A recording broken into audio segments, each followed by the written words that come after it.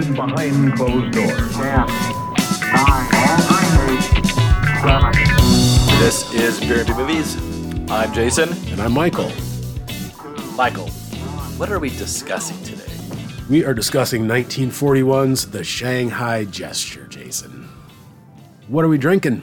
Today we're being sponsored by Angry Horse Brewing. They're East LA IPA, and they're out of Montebello.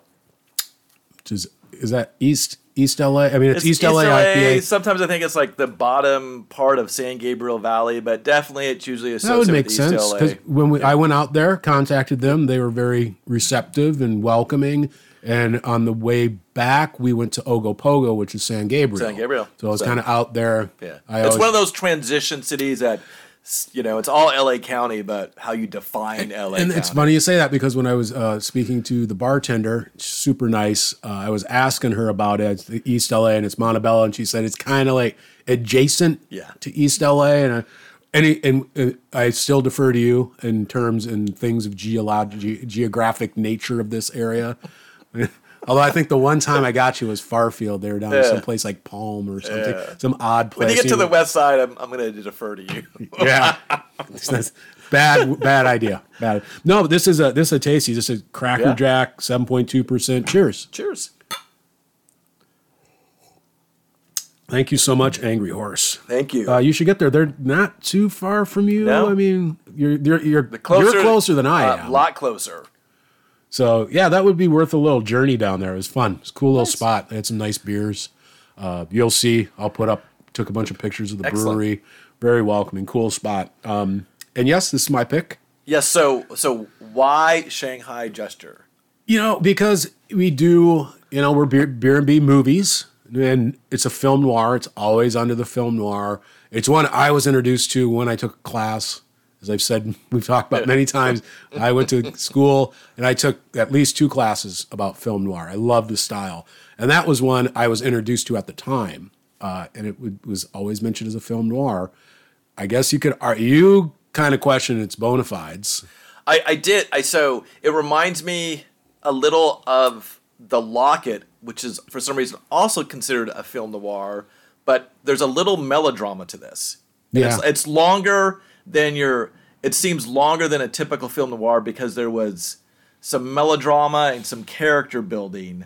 It's a nasty little movie. It is. There are so many noir qualities, and it has just a downer ending. It does a very downer. Which one of our things, you can't have an upbeat ending and be a film noir. No. And this has a pretty downbeat ending. And ending there where I'm really like, I think when Polanski made Chinatown, he had seen this, and the very similar line at the end of Chinatown is the line that's given this at the very end is very similar line, but it's also done it a little like I don't really feel comfortable saying it because we'll just right off the top.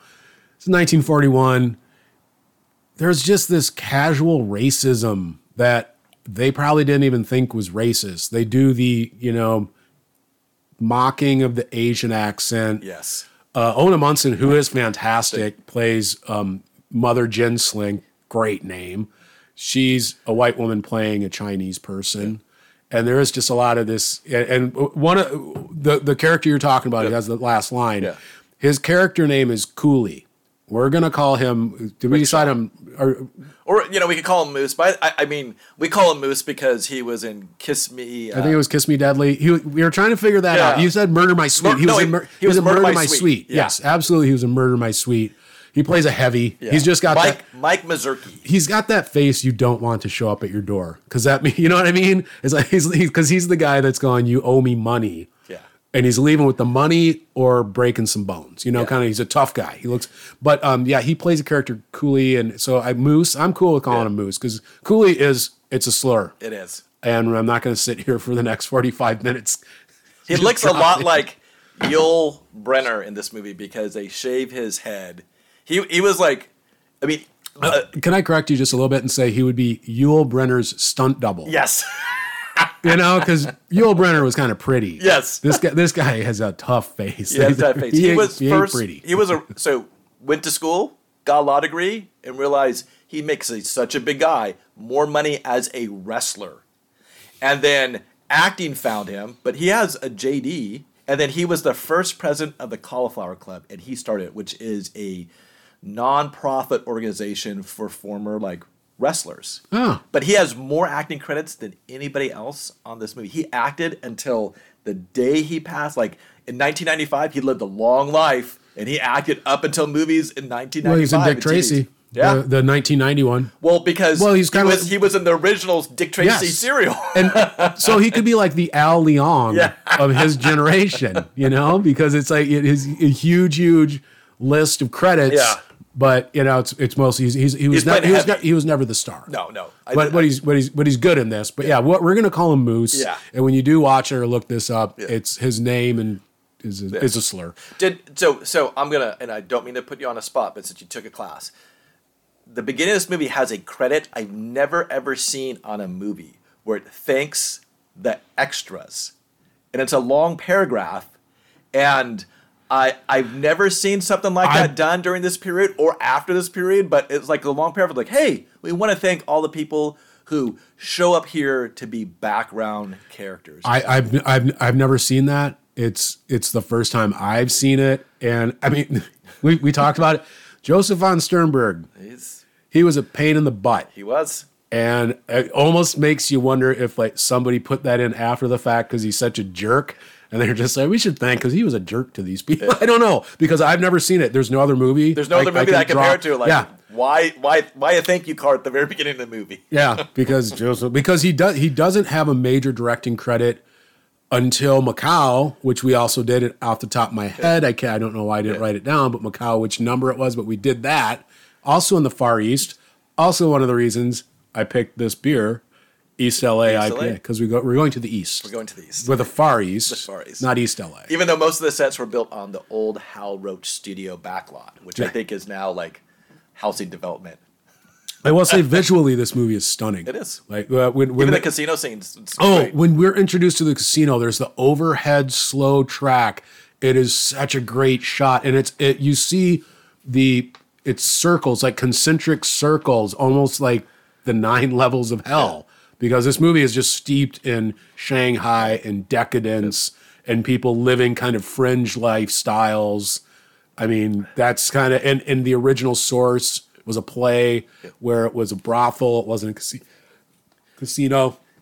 And Mother Ginsling was Mother Goddamn. And it was more drugs like heroin as opposed to alcohol. Yeah. And the Hays Code early on, tons of people tried to make this, because I think the play came out in 1920. Tons of people tried, even during the silent era, to make this a play, and no one could get made because of all the issues. And this was the final, like, they were able to get this made, but they did make changes, and they brought in some characters like.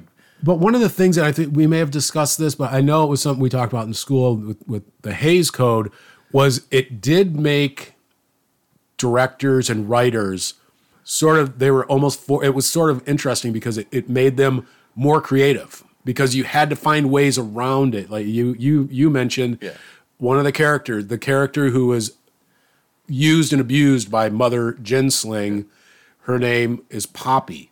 And in the original play, it was opium, derivative of the poppy. Yeah. So you had to find these ways around the Hays Code to sort of tell your story without, you can't explicitly do it. So it is interesting how they do that.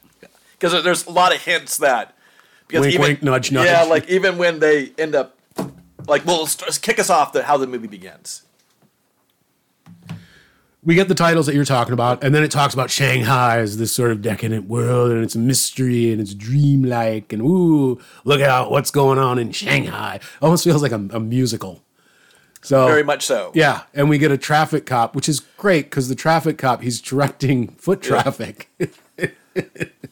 And again, I didn't look it up, but it's most likely a white dude playing a Sikh. And it's almost like, exactly. So it's all the background characters. They got, Asian actors in Hollywood at the time to play the background characters. But all the main characters, they're like, you know what? We can't do that, so we're just going to get white actors and have you portray Asian actors, Persian actors, and we'll go from there. Yes, but the background, we're going to be authentic in our background. Yeah, exactly. But up front, we can't possibly have an Asian person playing an Asian character. Exactly.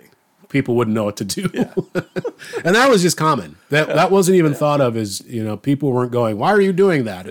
That was acceptable. But yeah, we have this great, and we get introduced immediately to Phyllis Brooks, plays Pomeroy. Yeah. I was calling her Dottie Pomeroy. Right. And she's awesome. She is like the classic noir mole. Yeah. She's a tough talking kid, and she's from Jersey. Was it Jersey? Brooklyn. She's from Brooklyn, and she's just tough talking, and she's been just like dropped into this place where nobody speaks her language. She gets herself in some trouble. Because she's not paying her bills at her hotels. But my curious thing, and this is where it gets the hint at what the original movie is. Why is she there? What is she doing for a living?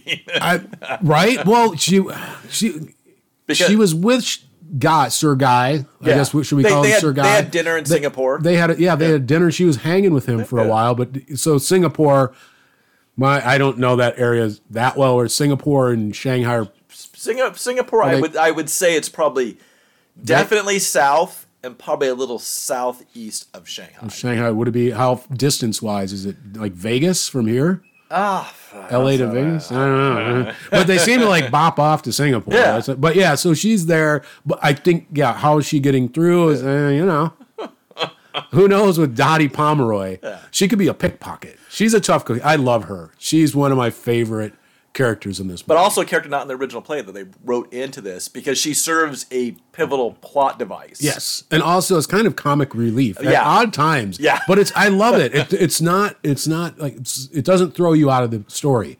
It's sort of true to the character that she's just a goofball who sort of tough talks her way through the world. And the outfits, what's his name? Cassini? Yes. Who was Oleg Cassini. Who was married to our star, Gene Tierney.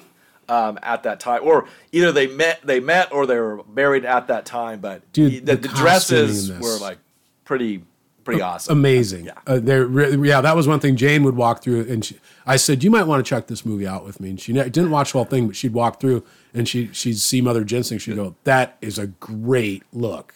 And I said, right? You might want to check this movie out. It's fun. But yeah, visually this movie is very, very cool. I would love to see this in a theater. Yeah. That would be pretty neat. So Dottie is being escorted to this police officer because she hasn't paid her bills, but Dr. Omar and his associate, Percival? Yes. He's got this long name, Percival Hall, something, but I was just calling him Percival in the interest of brevity. They see her and they realize, she would make a great employee of Mother Ginseng. And I'm thinking, what? Like, if it's a casino in this movie, is she just like a torch singer or a cigarette lady? But in the play, exactly. Yes, they're trolling for prostitutes. Yes, exactly. But she does. She's a tough, somebody that you would. First of all, they see her. She's adorable. Yeah, like that's the first thing you notice. And Omar he's a ladies' man. He's kind of a playboy. He's a cadge. Yes. He's always trying to bum smokes. He's Victor Mature. Yes, who, handsome fella. Yeah, handsome. He had a lot of big, like, Kiss of Death, Samson Delia, The Robe. And then he was like, you know what? Never really cared for acting. Gonna retire. And then they kept pulling him back in to play roles and sometimes caricatures of himself because he was a good-looking guy and kind of one of these people just casually walked in that. Like, I think, he had a career but was never his favorite. He said he made enough money. That's a good name for it. He goes, I made enough money, I can retire. So I imagine him out there on the golf links, sunning himself. Yeah, doing everything casual. Yeah. Like, and this, he's just like, he's draped over his, his little feigning couch reading, and he moves with like this languidness. Yeah. He's fantastic. And at one point, I think he has a line where he goes, I'm proud to say I've never paid for anything. Exactly. he's a leech, but he does Mother he's a Ginseng's dirty work that needs to be done. Yes, and I feel like he does. He plays a couple roles for her. He'll bring ladies to her that she'll turn into quote unquote workers, but also he brings ladies in to throw their money into the casino. Yeah, that's one of his things. He's that Like, what's your He role? could get He's those wealthy, liaison. I'm a liaison for Mother Ginsling. Basically a gigolo is what Absolutely. he is. Yep, 100% Playboy gigolo. There, hey, if you can pull it off, why not? So they bring Dottie over to Mother Ginsling's casino, and you have the opening great Never scene. closes. Yeah. Of this huge, which is like, it seems chaos, like managed chaos is going on. I wrote that down too. It's in a lot of the shots, they're so like people on top of people. It's claustrophobic. It's just this great shot. Like I said, it's almost the concentric circles, the rings of hell moving in. And a lot of Russians, because they're pointing out that Shanghai is this, crossroads. And I can't remember at the time if this was a British protectorate like Singapore was at that time, but the British seem to have something going on with, Sir Guy coming in. But a lot of different languages being spoken here. It French, is. Crossroads is a great way of putting it. It's a crossroads of the world where people are, I'm whatever, what did the bartender say? He's I'm whatever whatever passport I can get. Exactly. And he's like, the more I'm in countries, the more I don't want to be a part of one, And then you're introduced to I guess she's one of the femme fatales, Jean Turney, as Poppy Smith, a.k.a. Victoria Charteris. Yes, Sir Guy's daughter. She's great. Sometimes I found her like her annoying in terms of her just like she is someone. She's a petulant child who always got her way. Oh! Trust me. In real life, I've bumped into people like this, and it did not go well. Yeah, you know what I mean. It's like, but she does it great. I mean, because she did. There were times I wanted to punch the TV because she was such a jerk to everybody. She's spoiled right off the bat. She's just rude. Yeah, a guy brought her. She just has completed finishing school, and she has a date, and right away she's with this date, and this guy's like, he's a dork. Oh my god, dude, Downton Abbey, this is quite exciting, because they're out in Shanghai, and he knows Mother Ginsling, so he knows it's a famous place. Like, ooh, we're in this, you're just like rubbing shoulders with the mob. It'd be like back in the day, I guess, if you're in New York and you go to a bar and it's like mobsters, you're like, ooh. But yeah, this guy is such a dork. He is. But she sees Dr. Omar, and she right away, she's like, that's a fella for me. And she does give her alias as Poppy Smith, Which is great because Mother Ginsling she goes, yeah, this is my brother. Mother Ginsling goes, yeah, that's not your brother, and your name isn't Poppy Smith. Exactly. You don't get anything by Mother Ginsling when she makes her entrance. Yeah. It is a sight to behold. Yeah. Ona Munson, the hair, everything, and the way she carries herself. You just like that's a person that commands attention. She's great when she enters a room. And she has, there's a strange thing with the guy and a gun that I don't know. We need to go to. I didn't. No, my initial notes, I was writing about that, and then I said, "What is the point? This guy's just a loser." Yeah.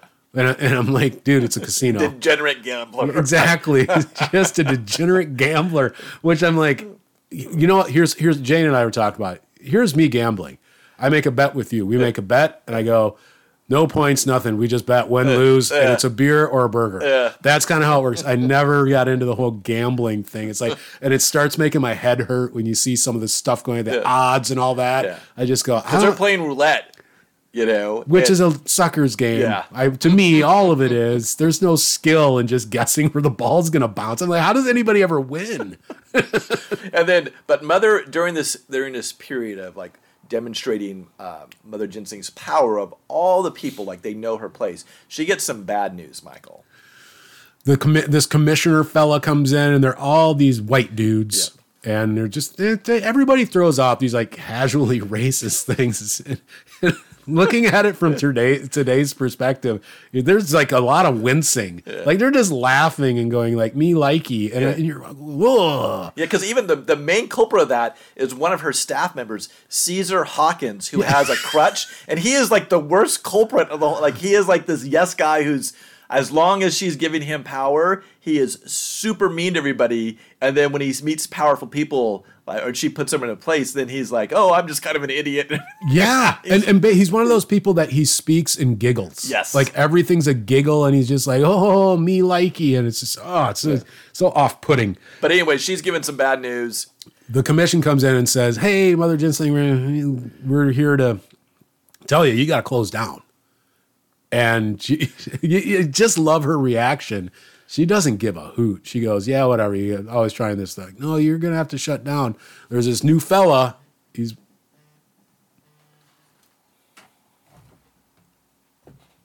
There's a new guy in town. New rules are being made. Do you need to get that? No. Oh, no.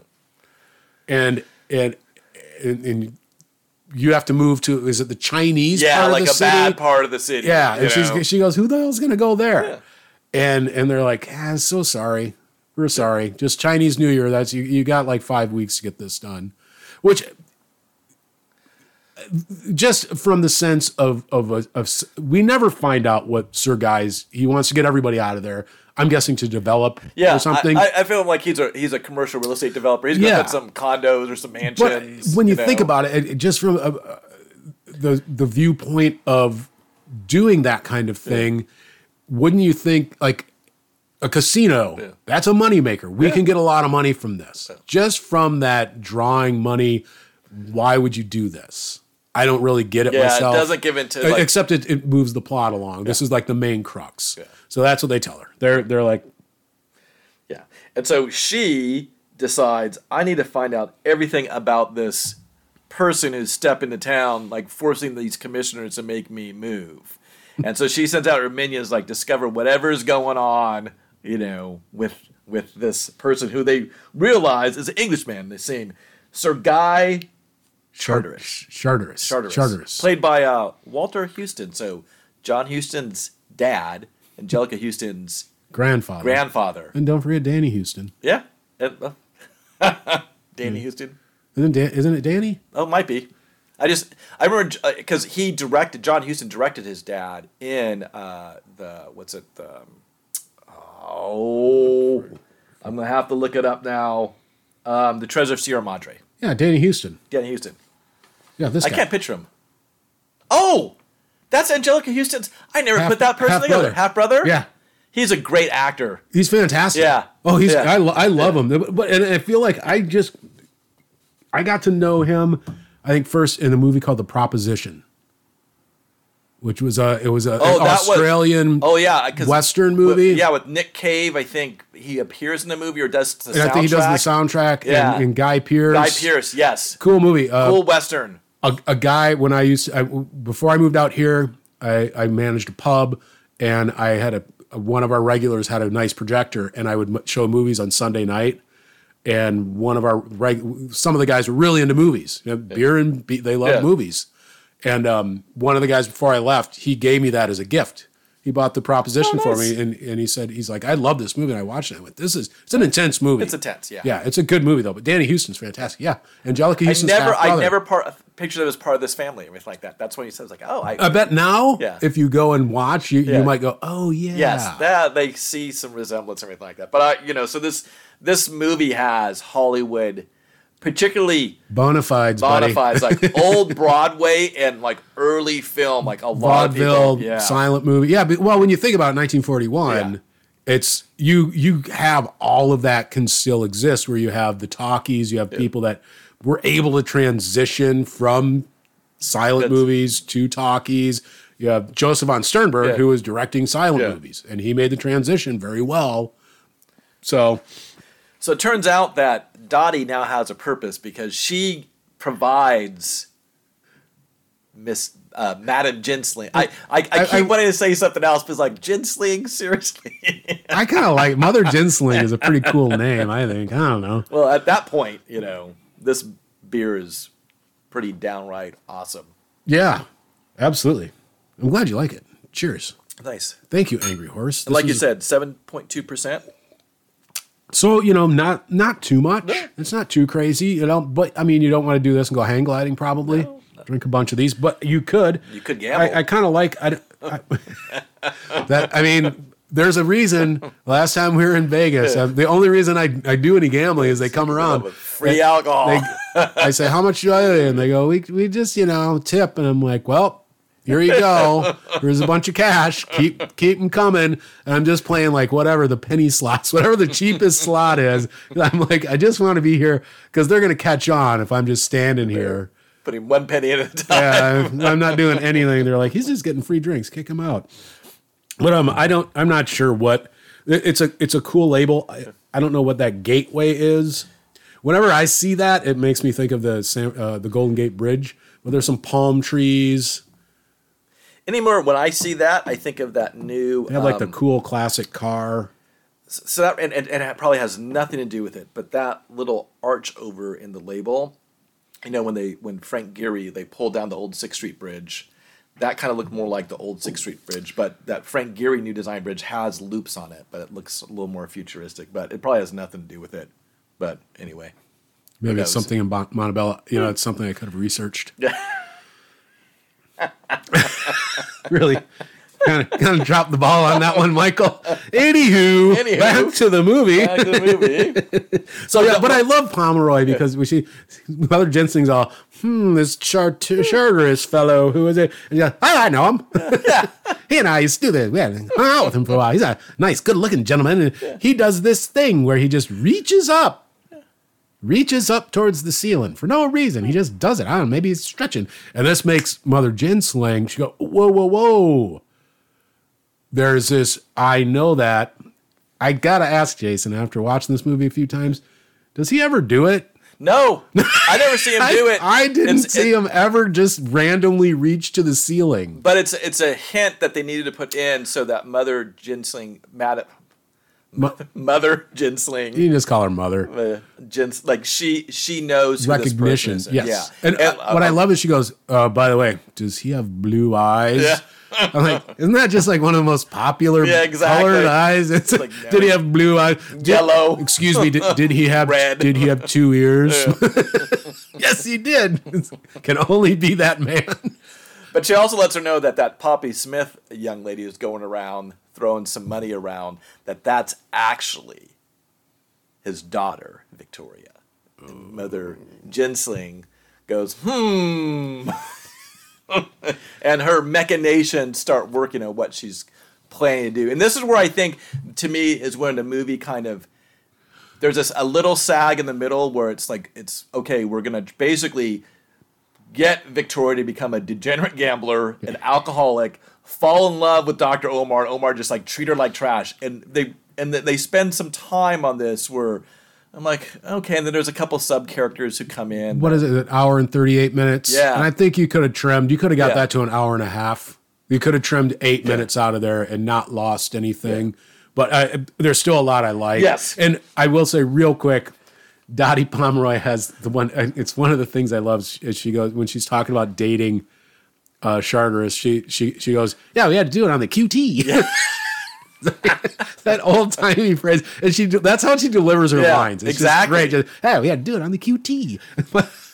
And you're right. She serves as a comic relief every time this movie gets a little like.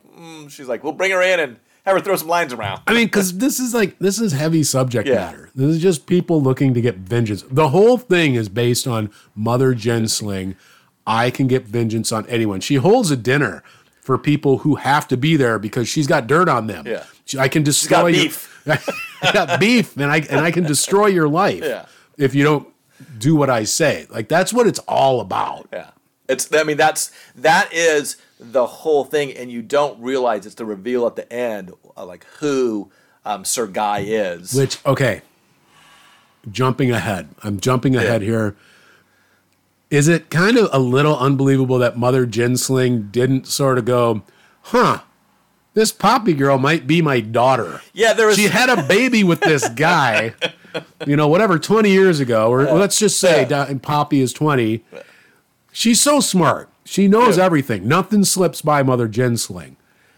Don't you think it's a little odd that at no point she thought, I wonder, that could be my daughter. Yeah, no, I'm surprised too that she didn't think about that.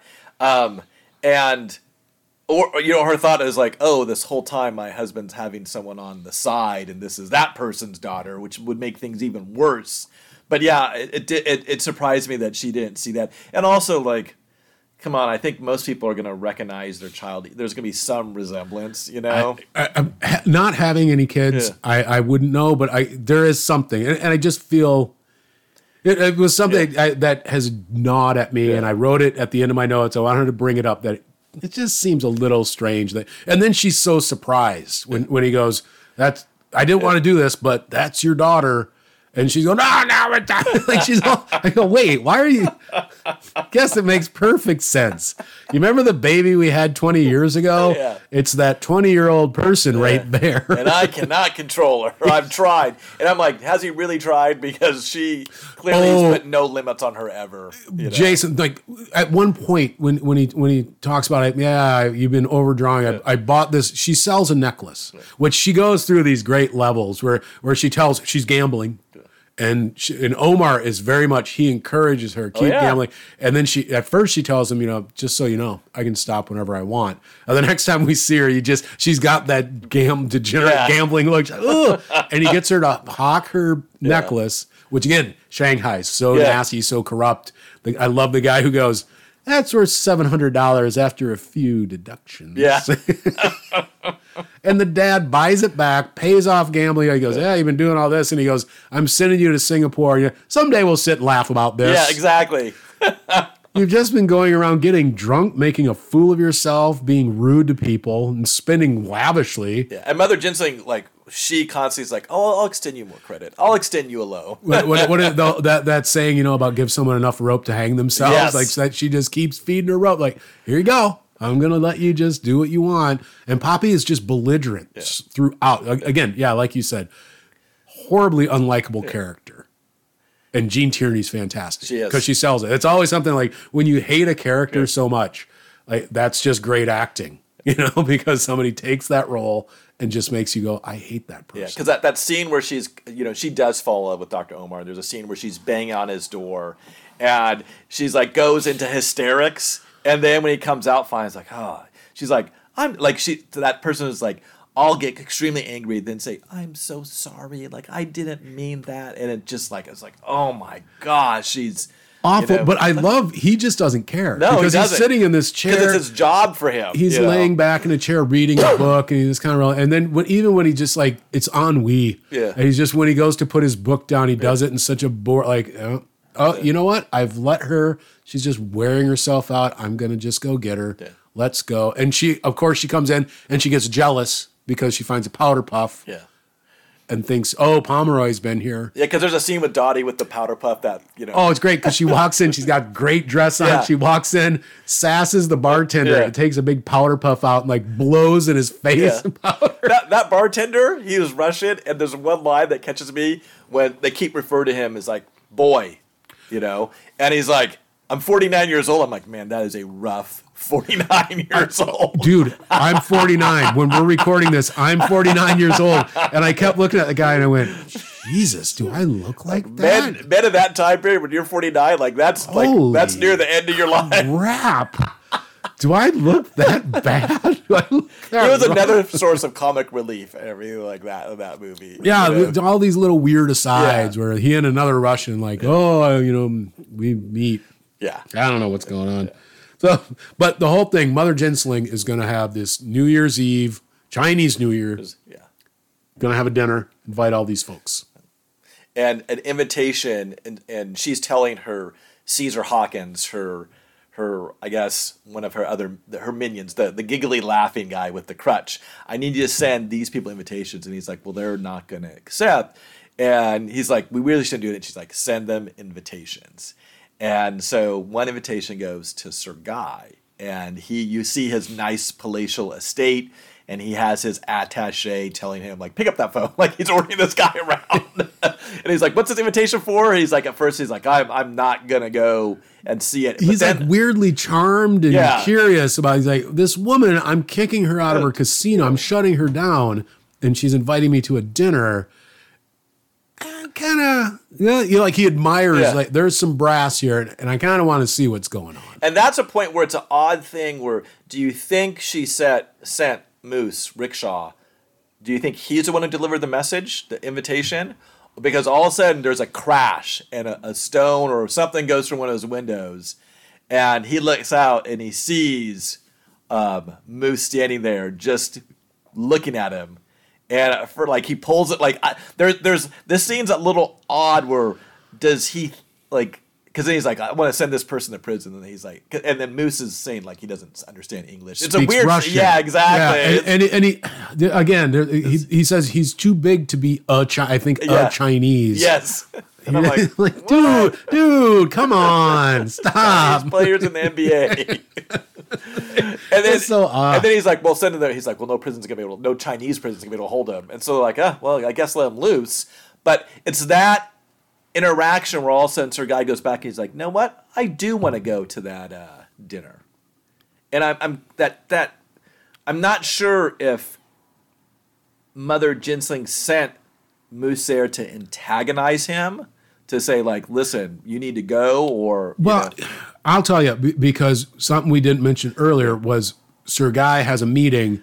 Mother Ginsling sets it up so he can't get his car. Oh, that's right. Can't come get him. Yeah. Like he can't get anything. He ends up having to take a rickshaw. Because he won't take her phone call. Yeah. And so she goes, my take is she's saying, all right, I'm going to flex. I'm going to show you don't mess with me. You won't get because things he done ends the up same having to take a rickshaw home, and that's Moose takes him and starts going the wrong way. So it's kind of funny, but it's like I think that set it up where he sees this guy again and he goes, "Oh, there's a connection here, and maybe I need to start taking this a little more seriously. Maybe this is an adversary that is kind of someone I need to deal with." Yeah. That's my take on it. No, probably but that leads to this lavish dinner party that she is going to have. And there's something that's pointed out, like I was looking at notes and facts and trivia about this movie, that design that's in the background, it's constantly pointed, and I did not verify if this is true, but from TCM to IMDb to things in this movie say that Luke K, or Key, K-E-Y-E, who played Kato in the... oh, okay. Not only that, but you're right, he was the old man in, I think, Gremlins. He painted that, or he designed that. Oh. And it constantly points out, I'm like, oh, okay. Like, and it's on all these sites, they put that trivia, and I'm like, that's a strange piece of trivia to put on all these sites. That is it's a serious piece of trivia, man. Anyway. No, the big dinner. Yeah, the big dinner. Which is, time kind of finishing the last of it. Getting early. I'm getting done early over here. East LA IPA. Fantastic. Yeah, this is one of those. It's like there's no fuss, no muss IPA. It's like just a good drinking beer. Cascade and Amarillo hops, I would imagine.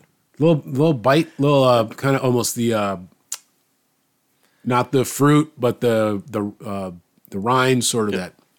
What's that? The citrus. Pith.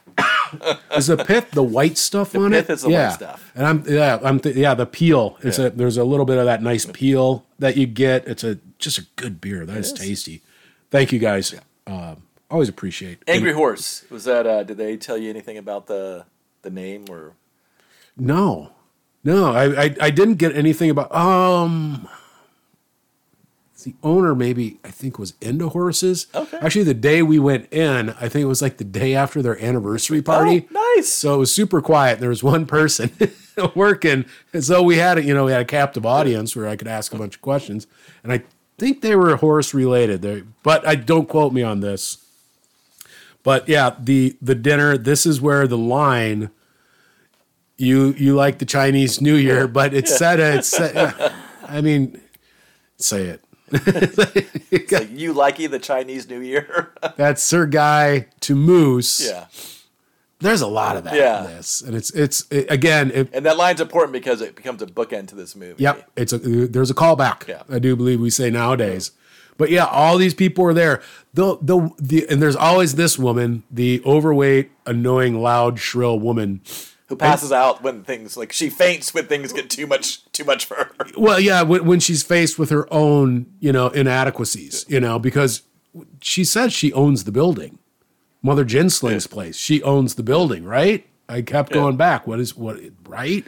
So Mother Jinsling has had all these people here, and she's got something on all of them. And she kind of just keeps sort of, Sir Guy shows up, and everyone's like, ooh, hey. Yeah. This guy did show up. Daddy goes and says hi to him and everything. And he goes, "You in trouble?" From the looks of it, you're doing pretty well. Yeah.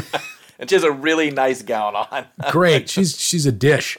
And he sees Omar and he goes, "Oh, didn't think I'd see you so soon, since I bought the necklace. The necklace that she pocked, Omar sold back to her dad." And I think he did that on purpose. Like, I think that was an intent to say, listen, look what your daughter's like. Look how degenerate your daughter has gotten into. Oh, but also I think it was a way of Omar just going, can I get a little side money? Like he took a little cut off the top. Yeah. It's like that guy's he is just like the playboy. He's a little whatever you want to call it. But Mother Jinsling starts throwing some things out there. She's chumming the water, so to speak. Like people start going, I'm out of here. And she goes, sit down or I'll start talking about what happened here. And they go, whoa, okay. Little skeleton in my closet there.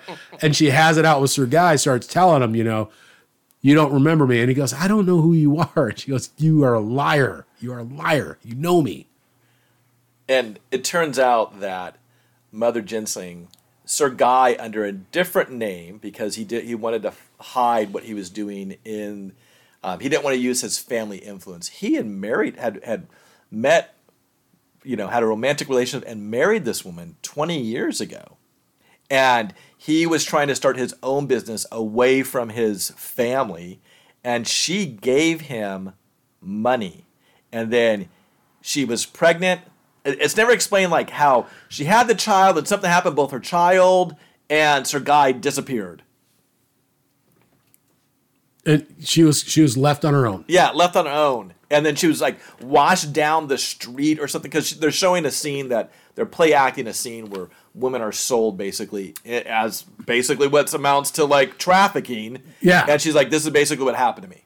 Yeah. And Percival came and found me and like, I was able she to has a build this line, empire. and it's haunted me ever since I heard it, where she talks about the soles of my feet were cut open and pebbles were sewn inside so I couldn't run away. Yeah.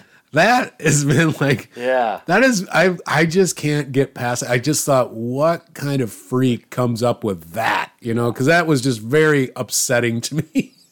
And I never bothered to look up if that was an actual thing.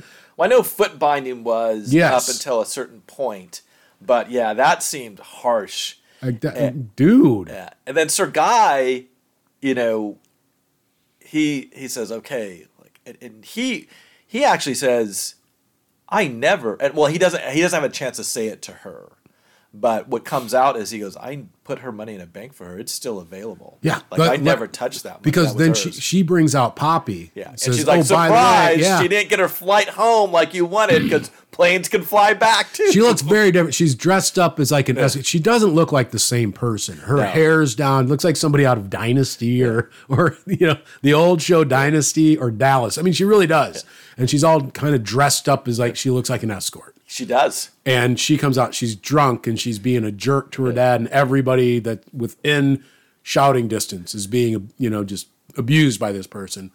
And Sir Guy ends up basically going like, fine, you got what you wanted. Yeah. I'm leaving. And he does. He tells, was it Hawkins? Yeah. Let her know I never touched her money. He's like, first of all, $20,000. That's what my daughter owes in gambling debts. Yeah. Come by and get that. Yeah, and then number two, the money. He goes, I never stole it from her. He goes, I put it in the bank for her, and it's still available for her if she wants it. Yeah, and also like that's her daughter. Yeah. Well, then they leave. Yeah, they leave, and she sneaks away to go back. Yeah. And then he wants to go back. She goes in, of course. Yeah, and makes a spectacle. She finds Omar and Pomeroy, and Sir Guy comes in and he confronts, Mother Jinsling. And they kind of have it out, and he finally says, I didn't want to do this, but I'm going to do it. That's your daughter. You know, and he has a line, who would boast of a child being yours? Oh, because she's sort of saying, you're making this up. Yeah. And he's like, that is a nasty line. That is rude. That's like going low. So yeah, Mother Jinsling goes in and says, I'll go talk to her. She goes in, and Poppy's about to shoot Pomeroy because basically she's telling everybody how hard she has it. Yeah. Pomeroy's going, she came from nothing, and she's saying, you're kind of a jerk. Pomeroy's the only one speaking truth to this girl, saying, you know, I came from nothing. You're a jerk. You don't know how good you have it. You're shut up. And Omar's just like kind of going, bleh, bleh. Who am I going to use next? Who's going to buy me drinks next, guys? Exactly. And Poppy's like pulling a gun out, and Omar stops her, throws the gun, it slides across the table, stops right at Mother Jinsling. Yeah. And she picks up that gun, and then Poppy Victoria, her daughter, starts insulting her mom. Bad idea. Yeah, and this is where, you know, I think Mother Jinsling, she's really realized, okay, like this child was stolen from me, and look what a horrible person she turned out to be. And the insults keep flying, and then all of a sudden you hear she shoots her. Shoots her daughter to death. And then she has a great line. She looks at Percival and she goes, we're not going to bribe the cops this time, are we? Yeah. And then we go outside where Sir Guy is standing there next to the rickshaw. Yeah. And the rickshaw goes, he goes, you lucky Chinese New Year? Which sounds just like how you'd end the line. Like, he's saying it sarcastically. Like, he goes, see what happens? Like, you know, it's Chinatown. Yeah, it's Shanghai. Yeah. It's Shanghai. Shanghai, baby. And then we go to end up with a shot of the overhead of the casino. That's it. That's a downer. It is. So, I like it, though. Yeah. It reminds me of a modern, like, what is it? Is it Madame Butterfly or one of these, you know, melodramatic plays that dealt with, you know, loss during this time. I don't know. I mean, no, I got you. I kind of think that it'll be interesting to see this movie redone now. Yeah. Somebody take this on, because I think it is ripe for a remake. Yeah, because it was a stage play, so it was originally written as a play. So and the themes are still there. It's like it's not something that's outdated. I mean, a lot of the language is that, but you wouldn't have that. No. You know, and you could completely eliminate that, and you don't lose any story. You could flesh this out. It'd be great. Would you recommend it? I would. I had not seen it. I do find it has a sagging middle a bit, because this is a noir with a lot of melodrama. Like, you're trying to turn this person into like a degenerate, and there's a lot of sub characters from, like, they're just trying to show Madame Jinsling has a lot of power over people, and, you know, how you can, you know, lose your own sense of power when you're throwing your life into vice. But it's good. It's different. It's with, what's his name? Joseph von Sternberg, who, like you said, we discussed him in Macau. He was one of these directors and cinematographers who still to this day, I think, like, correct me if I'm wrong, they teach him because of the way he shot his films, but he just became a difficult person to deal with. Yeah, egomaniac. Because he taught at UCLA at one point. And I mean, he was one of the people that made the transition from silent to talkies. You know, and he is. He's an important person. You know, he's an important person in film history. Yeah. I thought one strange note was how this movie is related to JFK. So I missed that. The actor who plays Dottie Pomeroy. Yeah. Okay. So and Phyllis Brooks. Phyllis Brooks and Gene Tierney. I think they were in some ways friends when they were filming Dragonwyck. Phyllis Brooks, her husband, she married a Harvard whose roommate was JFK and friends with JFK, who became a politician back east, and that's why she left Hollywood.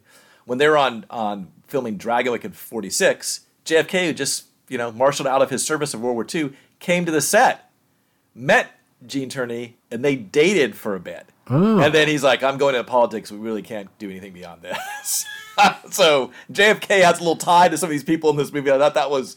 I like that he was like, oh, I can't do this. I'm going into politics. I'm going to have affairs with Marilyn Monroe. Because I think Gene Tierney, she left Hollywood too, and she married she was married to Cassini, but then I think they were always friends until she passed away. But she married an oil baron and then moved to Texas, and that was kind of her life. Both these actresses who are darling and pinups in Gene, she was in Laura, Auto Premingers, and I think they moved on, they took careers elsewhere and like that. So it was interesting. I didn't catch that. Film history. I didn't catch that. I did not come across that. The beer. Oh, East LA. Yeah, Angry Horse. East LA. Angry Horse. I grabbed a few things from there. Loved it all. And I've put some of them, if you look at our Instagram, or Facebook, you'll see there are a few things on there. They did this really big, powerful pumpkin beer. Oh, nice. Yes, that I shared with a buddy. No, it was that big. It was a pumpkin barley wine. So, yeah, and that thing was a good Sharon beer. But if I was still a smoker, I'd be like, oh, I have a cigar with this. But Angry Horse, yeah, thank you so much. Of course, I picked this movie. I'd recommend it. It's fun. If you love to dive into the film noir, they can come in all shapes and sizes. This is one to check out, I would say. Like you said, Joseph von Sternberg, if you're into film history, you're going to come across him. He is an important, whether a person is an a-hole or not, you still have to see it. The only thing I would say is that, be prepared that you might go, whoa, Yeah. what? Hold on a second. It's like not profanity, but it's profane. Yeah. You know what I mean? So you just, a little bit of that. You got to watch it. But anytime you're going back into that era, You're going to see a little bit of that. you're gonna see a lot of that crap. So Angry Horse, thank you so much. Thank you. Loved it. Love the beer. Good recording. I think that about wraps this one up. This is Beer and Beer Movies. I'm Jason. And I'm Michael.